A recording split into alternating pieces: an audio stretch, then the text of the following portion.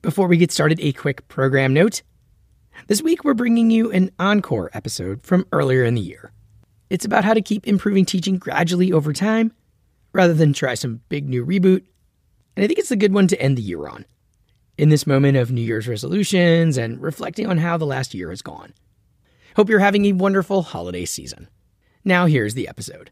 Hello and welcome to the EdSurge podcast, a weekly look at the future of learning. I'm Jeff Young. I'm an editor and a reporter here at EdSurge. We're an independent nonprofit newsroom covering all levels of education. Justin Reich has taught at schools and colleges.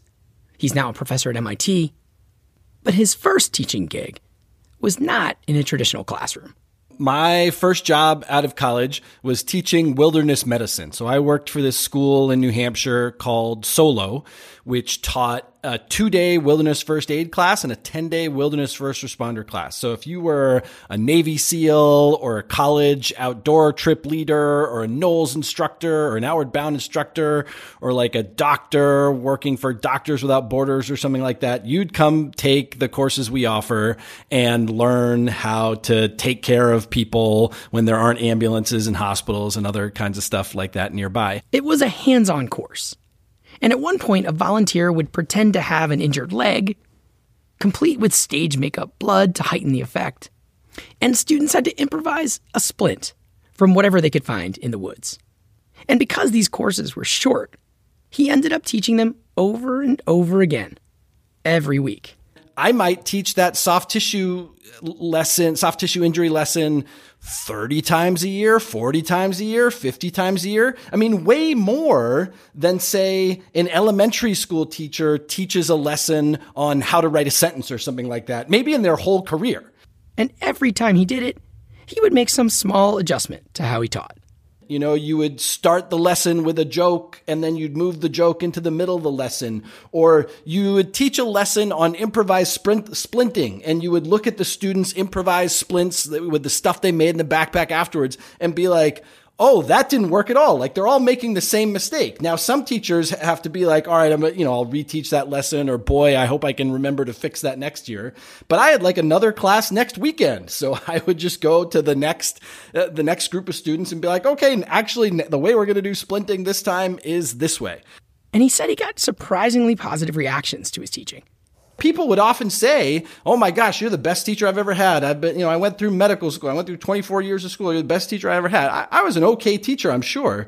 But I think the secret weapon that I had was I just taught these lessons over and over and over again and could really refine them so that they worked for my students. And I knew they worked because I could see in the demonstrations that they would do during these scenarios whether or not they worked. Memories of the continual improvement that he was able to do back then have stuck with him as his career progressed, including jobs as a high school history teacher, an edtech consultant to schools, a doctoral student and professor, and these days also director of MIT's Teaching Systems Lab.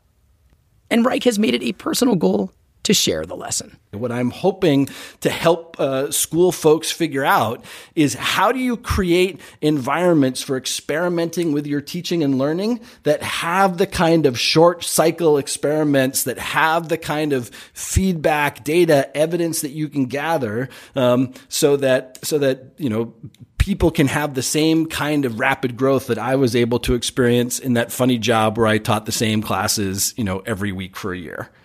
This longtime educator has put together his thinking on this topic into a new book called Iterate: The Secret to Innovation in Schools. And he writes that the main drive has been a curiosity about an even larger issue that he's observed as he's worked with so many schools over the past 20 years. That question: why do some schools get better quickly and others seem to get stuck? I recently connected with Reich to dig into this question. I will note that I have gotten to know Justin Reich over the years.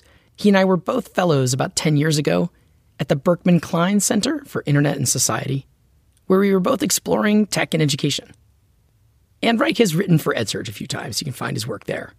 And here is that conversation with Justin Reich. I wanted to ask, first off, one of the things that, that it seems like could be a thing that would help schools get better quickly would be having the right tools, like having the cutting edge technology. I mean, you're at MIT. It's all about, the innovation world with tech. And you've spent the last 20 years looking at how tech impacts schools. What have you found there? So after I was a wilderness instructor, I was a high school history teacher, and I was not the first, but I was relatively early in the United States to have a classroom that was one-to-one with wireless laptops, with the internet. We had this intranet service called First Class that kind of did in 2003 just about everything that Google for Education does now. I did that for a few years, and then I had a really entrepreneurial colleague named Tom DeCord, and we started this company called EdTech Teacher that did consulting for schools that were making big technology purchases. So I was traveling around to all these schools. Somewhere in there, I was also working on a doctorate, so I was kind of doing some research on schools. And if you spend a bunch of time with schools that buy technology, a sad thing that you will observe is that a lot of times teaching practice, learning practice just doesn't change that much. I remember going to one of the very first schools that bought iPads for all their students, and we walked around and talked to all the kids about hey, what are you really excited about with these iPads? They got cameras on them, and they have all these apps. They can do all these kinds of things. And the kids consistently were like, man, I love Evernote. I can take all my notes in one place. I don't have to carry around 5 notebooks. I can just carry around this one device. And I was like, oh, I don't think that's why we did this. I don't think that's worth whatever it was, $800 to $1,000 per kid to consolidate your notebooks for you. We're looking for something. Replacing the Trapper Keeper. Replacing the Trapper Keeper was not the goal of this initiative. Trapper Keepers are great. I loved my Trapper Keeper. Why, they replace it with something electronic. That's ridiculous. And so it was actually more uncommon to go to a place where things were really different. And one of the places that I first encountered where I was like, oh, there's some kind of interesting teaching and learning here was a charter school. It was a school district that I visited sort of in Southern California, and they had adopted Google Docs relatively early and were making really great use of it. They were describing these kind of new practices of revision and collaborative writing. And it wasn't just happening in one class, but it was happening in English, happening in social studies, happening in science. And I was like, oh, this is pretty cool. You all are actually teaching writing differently because you got all these computers and you adopted a piece of software that's helping you teach writing differently. And so I was trying to figure out, this is better than what I usually see. This isn't just replacing notebooks. What's going on here? What is it that you guys have figured out? So one of my questions to the teachers there was, how are your school leaders helping you with this? And they were like, huh? Your principal, your school leader, how are they helping you with this? And they're like, oh, I don't think they know what we're doing. And I was like, what? I just sort of had this, the principals weren't angry, or the principals weren't trying to stop this teacher revolt of Google Docs. There just seemed to be this kind of benign neglect. Somewhere else in the building, there was some principal who was keeping the boilers running and making sure that substitute teachers were being hired and making sure the buses were driving their routes and something like that. While the teachers on their own were generating these really interesting new ideas, which weren't just concentrated in one classroom, but were moving from one classroom to another and starting to change grade level teams, starting to change the way an important part of learning was done across the schools. And it just really struck me that you could do that without principals really having all that much idea about what was going on. So that seemed to be a sort of important clue to what some of these big ideas are about how schools actually change. And interestingly, so it's the tech doesn't guarantee, and in fact, it sounds like you've seen some where the tech didn't do much, but it isn't necessarily leadership coming in and modeling it either. So I had a colleague named John Diamond who did a study during the NCB No Child Left Behind era called Where the Rubber Hits the Road. And he surveyed teachers about a bunch of questions, and he asked one which struck me as really important. He surveyed teachers and he said, who has influence over your curriculum and who has influence over your pedagogy? And to the question about who has influence over the curriculum, teachers actually gave a bunch of different answers. They would, my principal, the state, these other kinds of things. But to the question, who has influence over your teaching, they overwhelmingly had one answer, which was other teachers. And kind of when I read that work and sort of put it in conversation with this really creative school district in Southern California, something really clicked for me. It was like, oh, if you want to get teachers to do something new, you have to get them to learn from one another. That is the main way that teaching and learning actually changes in schools. If you can take technology and you can dump it in, you can actually take just about anything and dump it in. Like one of the things happening across the country right now, which has some good stuff behind it, is all kinds of states, all kinds of districts doing more stuff like with science of reading, with changing the way we teach reading. If your view of those initiatives is that some, state commissioner of education says, we're going to teach reading differently now, and all the teachers raise their hands and go, oh yeah, that's great, we're going to do it. Like that is not what's happening. Superintendents are not deciding what's happening. What's happening in those districts overwhelmingly is that teachers look at this new stuff and they go, I'm not so sure. Most teachers are naturally suspicious of new ideas that come from on high because there's a new idea that comes from on high every year or two. But what does happen is that there are always small groups of teachers in a school who are like, oh, yeah, this actually might be a good idea. I'm going to give that a shot. So these are these early experimenters. There's some teachers who just naturally get a lot of excitement about trying new things, about changing their practice. They get a lot of energy from that. There are some teachers who are particularly attached to some new initiative. Some teachers won't do it for everything, but they will do it for technology or they will do it for reading or whatever else.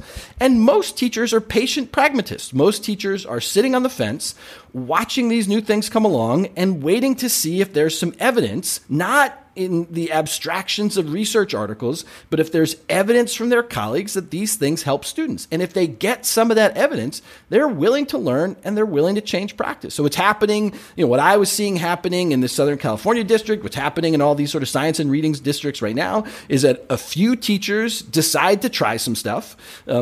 If it works, they informally share what they're doing with their colleagues, and then their colleagues pick up that practice. And as more people do it, there are more folks that are willing to share. And so it has this kind of flywheel effect. It's very difficult for this to happen in like a lockstep top-down approach. Instead, the better way to understand school change is that there's lots of ways you can change schools that don't involve teachers, but they usually don't help student learning. If you want to change schools in ways that actually help student learning, you're almost always talking about having teachers change their teaching practice. And the way they change their teaching practice is by experimenting with stuff and then sharing the results of their experiments with their colleagues. If you're a school leader, like this is essential information, essential framing for you, because essentially your job is to facilitate peer learning. If you want teaching and learning to get better in your school, it's going to happen because teachers try stuff and then share it with each other. Yeah, I'm curious, like what tends to be the trait of schools that do that can improve their teaching and have through something it's done other than just waiting for an amazing teacher to come in and spread the good news or something. Yeah, and again, there are these lightning strikes where the teachers just on their own kind of do that. But I think there are a couple of different places where school leaders can intervene in this process. I call this cycle the cycle of experiment and peer learning. That when teachers get better, it's because they try some things, they share some stuff informally with each other, and then a few of them decide to plan kind of new experiments, and the wheel starts spinning. The job of the school leader, the district leader, is to try to spin that process as efficiently, as quickly, as joyfully as possible. So things that school leaders can do is they can make it easier for teachers to conduct experiments. They can think to themselves like, what is my budget for research and development in this school? How am I helping teachers take some time away from their regular responsibilities so they can invest a bit in innovation, particularly in innovations that are part of kind of our district strategy? A second thing that you can do is you can create the conditions where teachers get a chance to learn from one another. You can help teachers get into each other's classroom. You can help teachers look at student work together. You can create times and spaces where teachers can share their insights with one another. You could think about like all of the faculty meetings that you have over the course of the year, how could you shift as much of the conversation that happens in those faculty meetings towards innovations and improvements in teaching and learning? Like, how can you take all of the logistical stuff and send it in an email or give it to people as a handout as they walk into the department meeting, walk in the auditorium? And how can you help turn as much of that time as possible into time about better teaching and learning?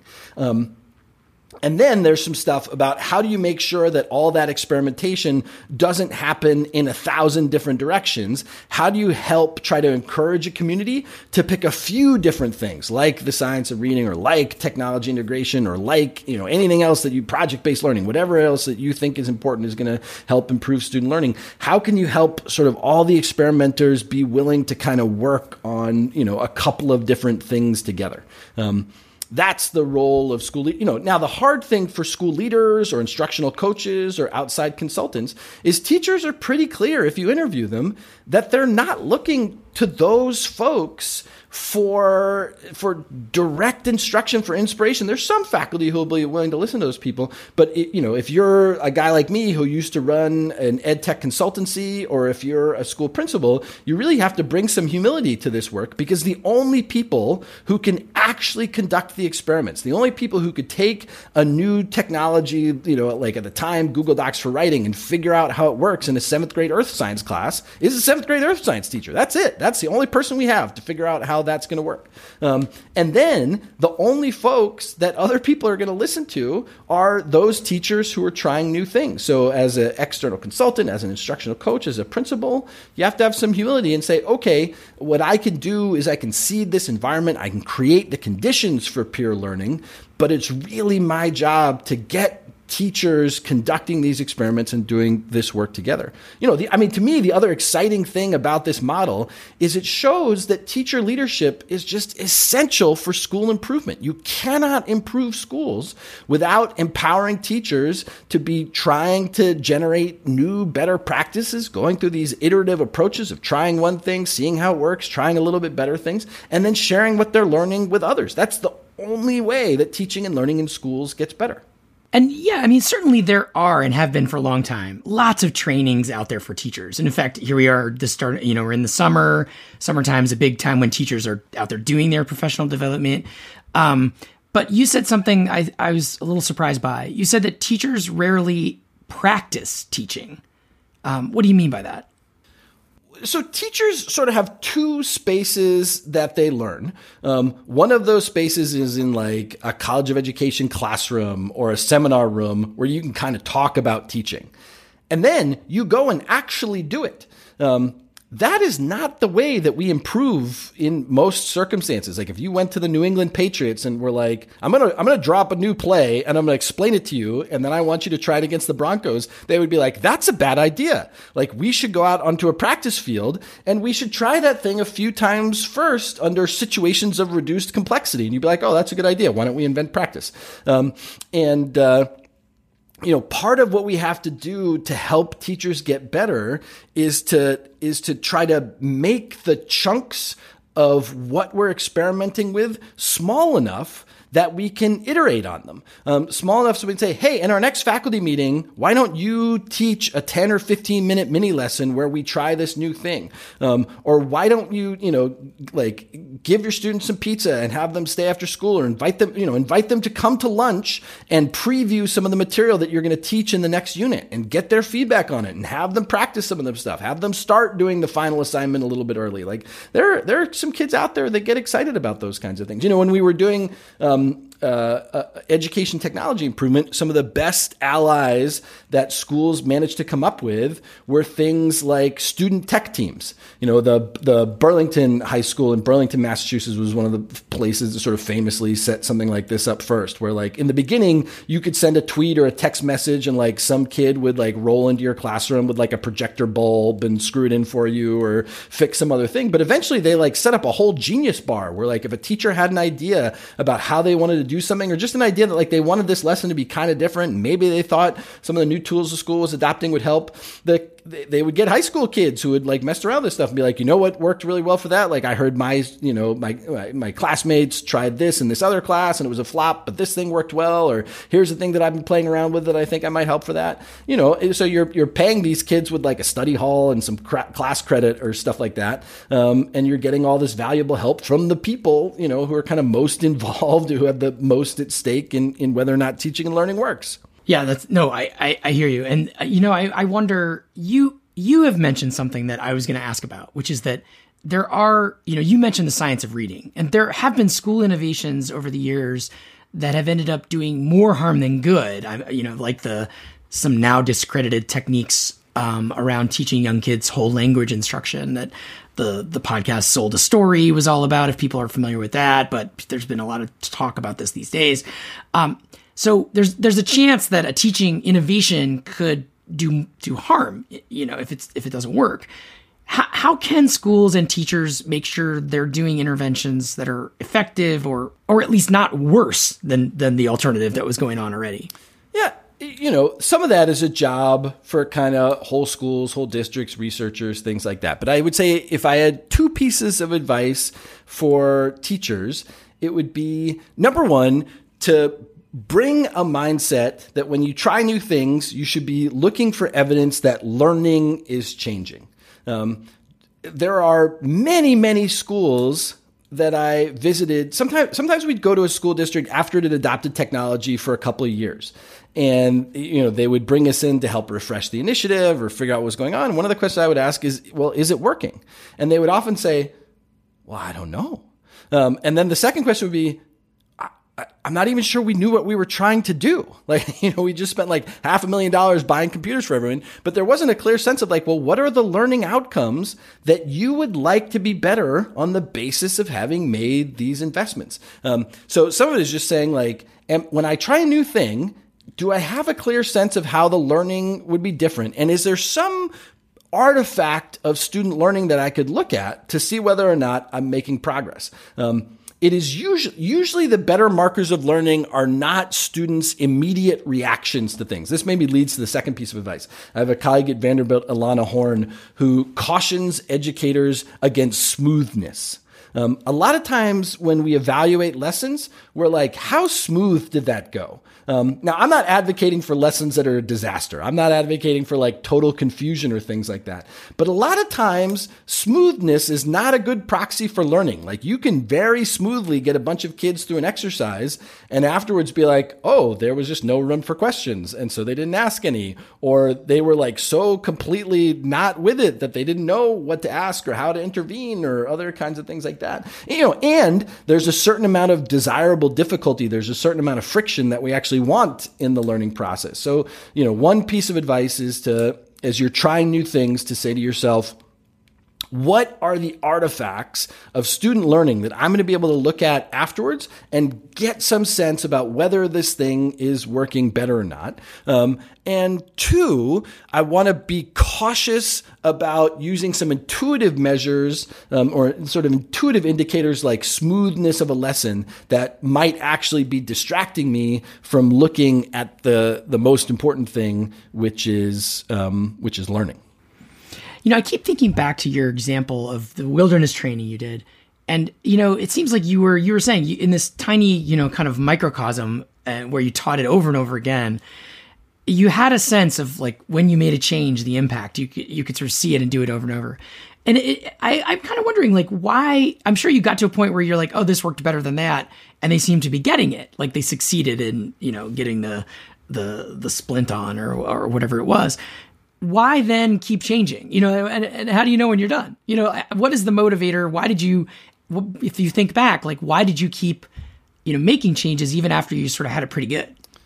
Yeah, I think I had a bunch of feelings that were very similar to feelings that other teachers had. One is, we taught like a 10-day wilderness first responder class, a 2-day wilderness medicine class. That is a really short amount of time.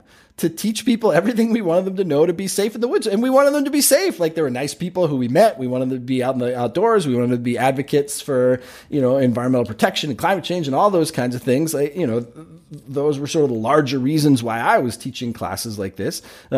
If I could tweak a lesson so that it took 15 minutes instead of 20 minutes and it got better outcomes in the 15 minutes than in my initial 20-minute version, then I just got 5 minutes back to do something else, to push the curriculum a little further, to help people learn a little bit more.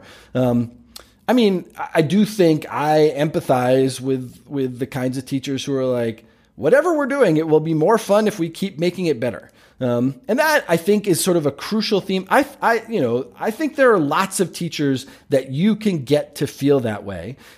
Presently, there are many teachers who think professional development is pretty boring and pretty lame. And that is an unfortunate indictment of our education system.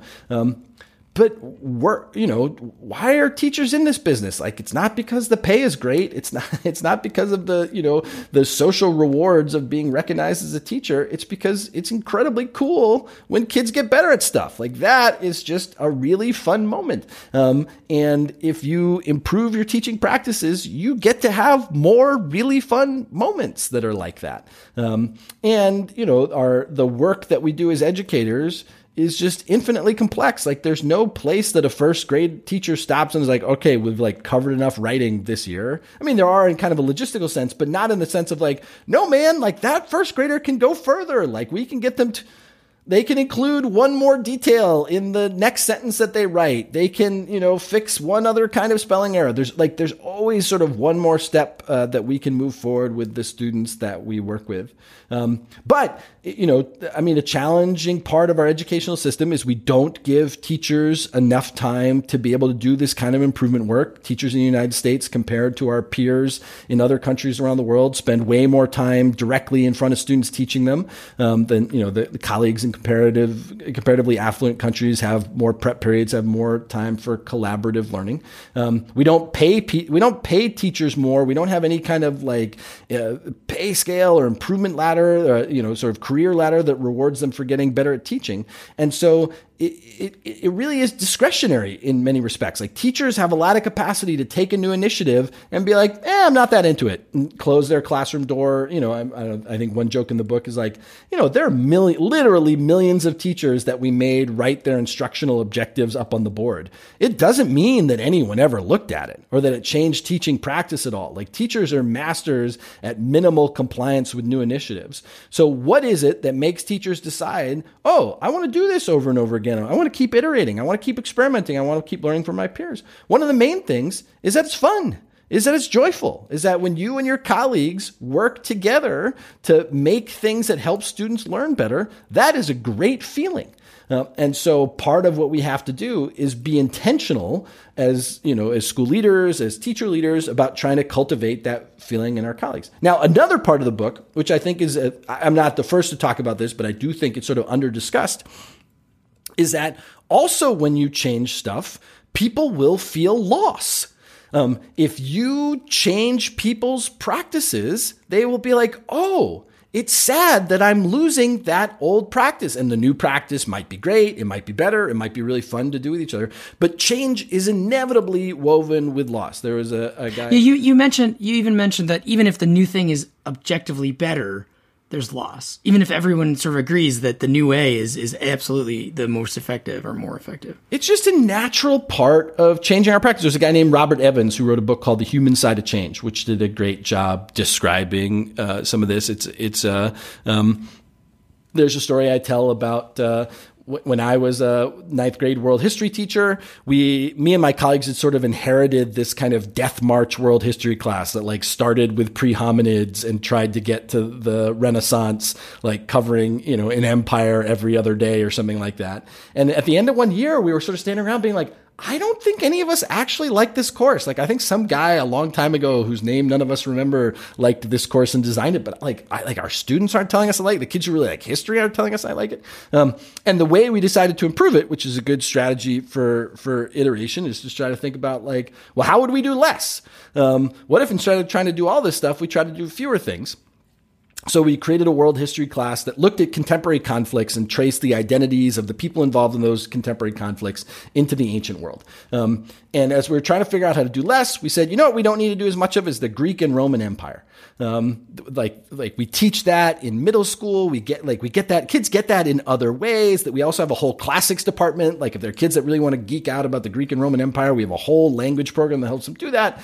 So let's get rid of that stuff and we'll find some time to do that. Now, my dear colleague, Tom DeCord, a lot of his identity was wrapped up in some really great units that he had put together on the Greek and Roman Empire, like great teaching, great stuff that student got. There's nothing wrong with it. We just had to make some choices to do less in order to have a program overall that was better. And in the end, Tom fully got on board with what we did, and he thought the new class was great and helped teach other teachers how to do it.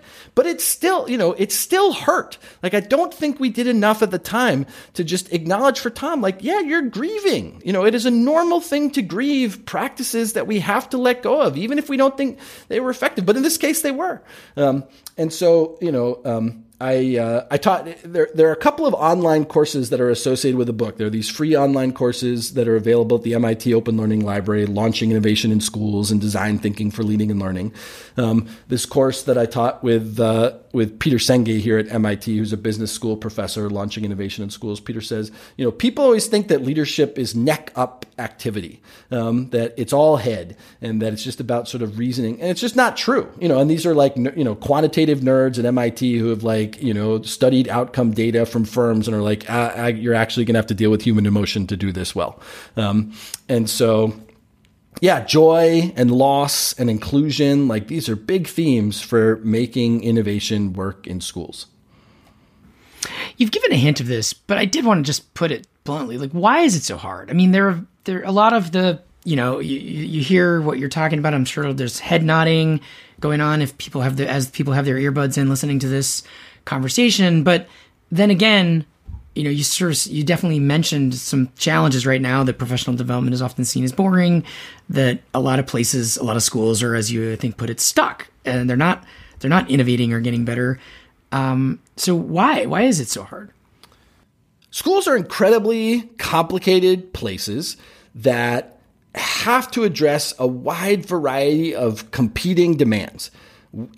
Somewhere today in the United States, we're recording this in late June, so there's still some school districts that are open. But there are going to be teachers who teach kids how to tie their shoes, who teach kids how to conjugate Spanish verbs, who teach kids how to factor polynomials, how to write a letter to their congressman protesting some new policy, how to follow the law, how to say the Pledge of Allegiance, how not to have sex, but if you do have sex, how to do it in a safe way. There's just like a lot of stuff that we ask schools to do on every given day. And each of those teaching and learning practices would actually benefit from a different set of conditions. There are a whole bunch of math teachers who are like, what works really well is if I can see my kids for like 20, 30 minutes and then have them have some time to practice and see them tomorrow. And then there's a bunch of social studies and design teachers who are like, what I really need, I don't need to see my kids every day, but if I can get like 80 or 90 minutes with them a few times a week, that would be really the best way to do deep inquiry work in my discipline. Those things are irreconcilable. And so what we do... In other words, you literally cannot make everybody give the formats that would work for every different discipline. You can't optimize all of these different pieces. And so you end up with this whole series of trade-offs. And when you try to change parts of school, you end up tugging against something that someone else thinks is kind of really important. Sometimes I describe this challenge as another part of the challenge is that we just allocate to our teaching staff limited time for innovation. They're in front of their kids, they're grading, they're working, they got a lot of stuff going on. I think almost every teacher in the country has a time budget every year that's devoted to getting better. It's maybe not as big as we want. So if you want to see big changes, you run into what I call the someday Monday dilemma, which is that we can imagine ways that schools could really be a lot better. Like we could imagine different kinds of arrangements of all these different pieces that we're like, all right, this wouldn't be perfect for everyone. Like Tom's going to lose his Greek and Roman units, but like think about this new class. Like this could really work better and make us feel a lot better.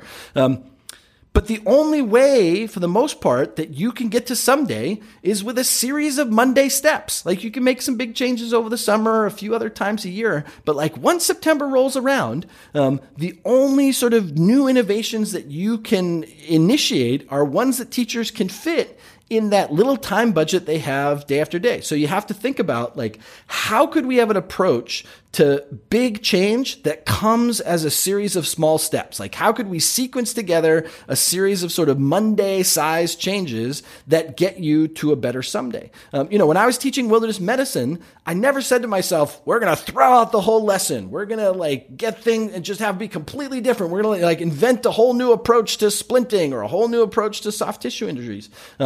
Instead, what it was like a series of small changes that, as they accumulated over time, ended up being pretty big improvements. And sometimes those improvements were structural. Sometimes you do change the whole class or change the whole unit, but we don't always have to start with like, oh man, this thing isn't working. Let's get rid of it and try something completely different. We can start with like, I'm not sure our schedule is working. What if we all agreed for 1 week in the spring that we would test out a different schedule and see how that works? What if, we're not gonna launch a whole new course on this topic. We're going to teach 1 unit on that topic for a week, and we're going to see how that works and see what kind of student demand is and how they react and things like that. When you take things that you're experimenting with and you break them down into small enough pieces, they become more actionable and manageable for teachers to try and to implement, to experiment with. The other thing that's really important is that if you want to do really good iteration, you have to be able to let things fail. We do not have good ideas every time we go sit down at a table to have ideas. You have to put yourself in a position to say, all right, we're going to try this new thing. And if it's lousy, it's going to be okay because we didn't put so much of our weight and energy and everything into it. We tried a bunch of sort of lightweight prototypes first. We put them out in front of a few students. We put them out in front of a few of our colleagues. We tried little things. And then we thought, we're getting some good evidence that this might be a better way. That's when we start accumulating more time, more investments into things. Interestingly, there are a lot of ways that industry is sort of moving in this direction too. In the 20th century, if you were like, how is the United States going to have huge new sources of electricity? You'd be like, let's build the Hoover Dam. Like, let's build the largest dam the world has ever seen in a giant river and make tons and tons of electricity. That's not, in the 21st century, how we're going to generate massive amounts of electricity. The way we're going to generate massive amounts of electricity is that we're going to cover the surface of the planet in very small solar panels. And each of those solar panels is going to be like slightly better every year because of some small improvement that some company somewhere makes in them. And we're going to put them like a few on this roof and a few on that roof. And someone's going to make a policy that we're going to cover all of our new parking lots with solar panels. And someone else is going to make a tax credit. And there's going to be all these little pieces that is going to make solar power like one of the cheapest ways to generate new electricity. And I think schools can be inspired a bit that we can do things in a solar panel modular way rather than in a Hoover Dam kind of way. Like the Hoover Dam's kind of an intimidating thing to build. You can't really prototype. I mean, you can sort of build like a sandbox for it, but you can't build like a third of the Hoover Dam and be like, that's not working. Let's try another thing.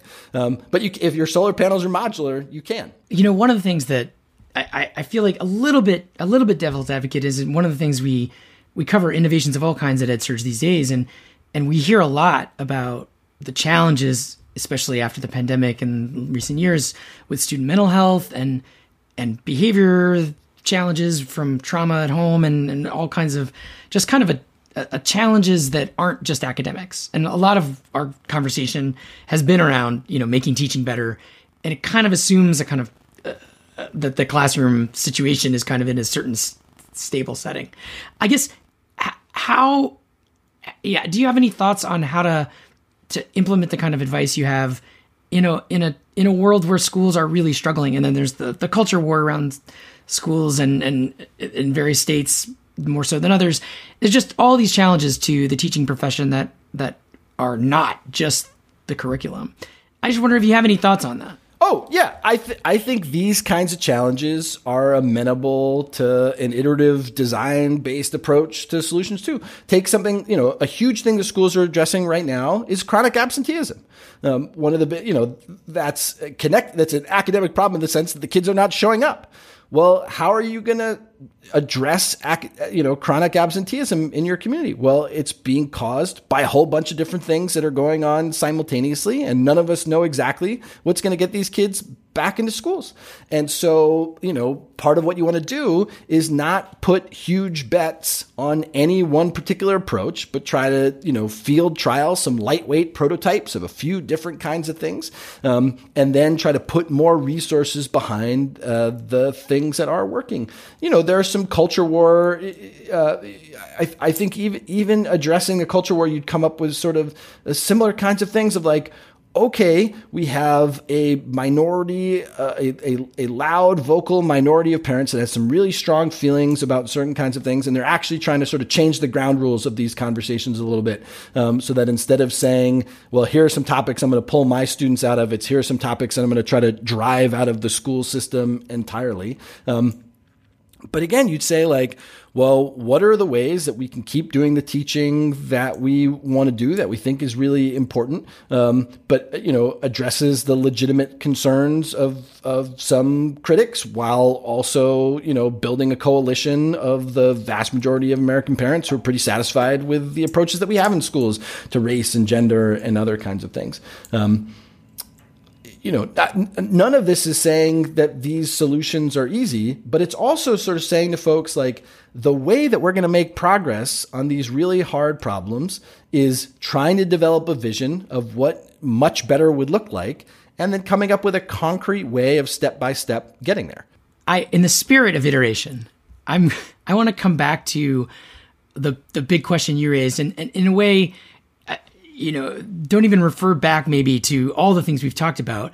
But if you had to answer in a short, just a shorter elevator version, why do some schools get better quickly and others seem more stuck?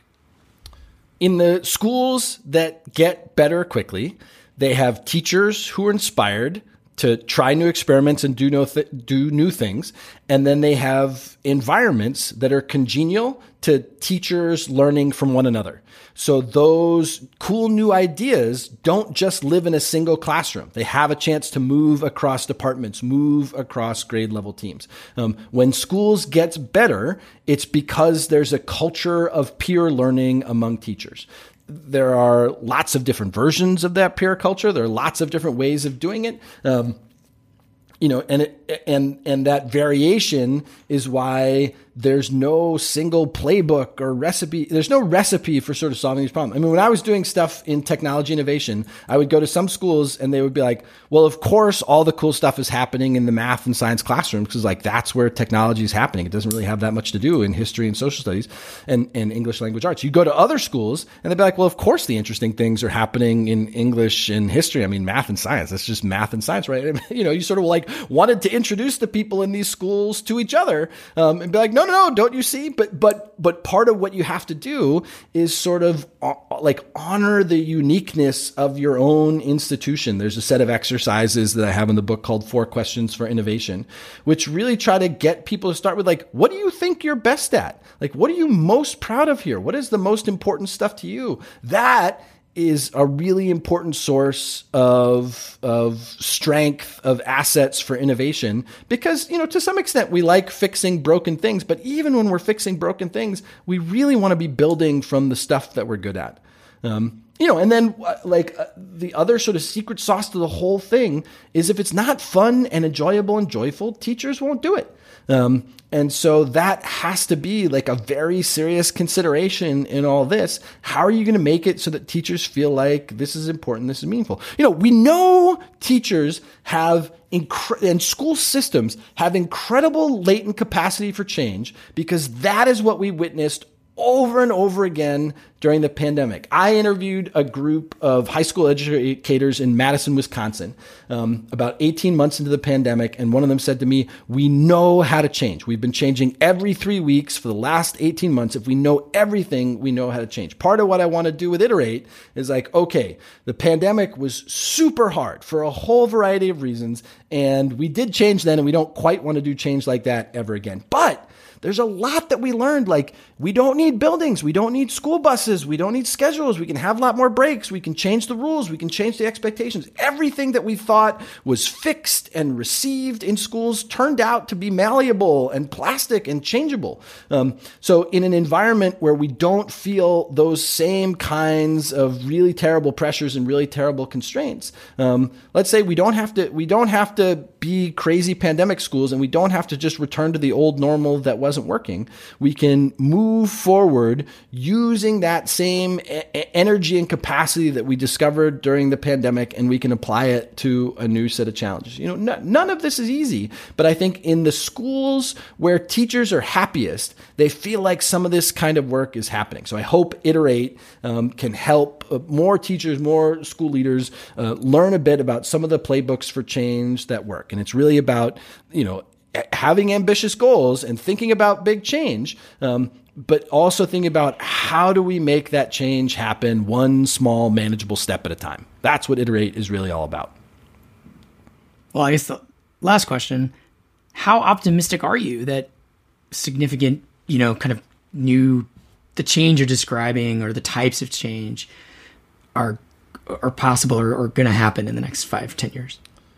I'm always, whenever you spend time with students and teachers, it will make you optimistic about schools.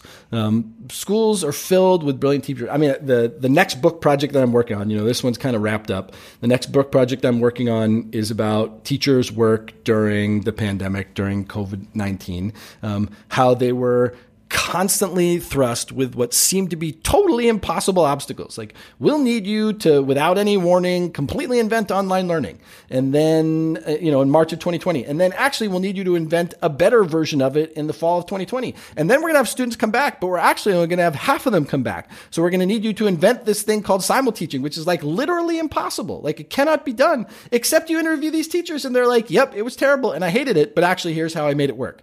And then all these students came back to school with all kinds of hurt in their heart, and teachers had to reinvent schools and school practices for them again. And like, none of it worked perfectly, but it's not hard to find stories of many, many teachers around the country that did incredible work reinventing their schools to the challenges of the day, just as teachers have done for decades in this country. And they'll do it because young people are going to show up in their classroom, both with like just, pouring with needs, like kids are always pouring with needs, but also with the kind of hilarity and creativity and imaginativeness and insightfulness that youth bring. And sort of in that crucible, amazing things will happen, and they're not going to happen as fast as we want them to happen. And there's heartbreak in there too, and there's challenge and things like that.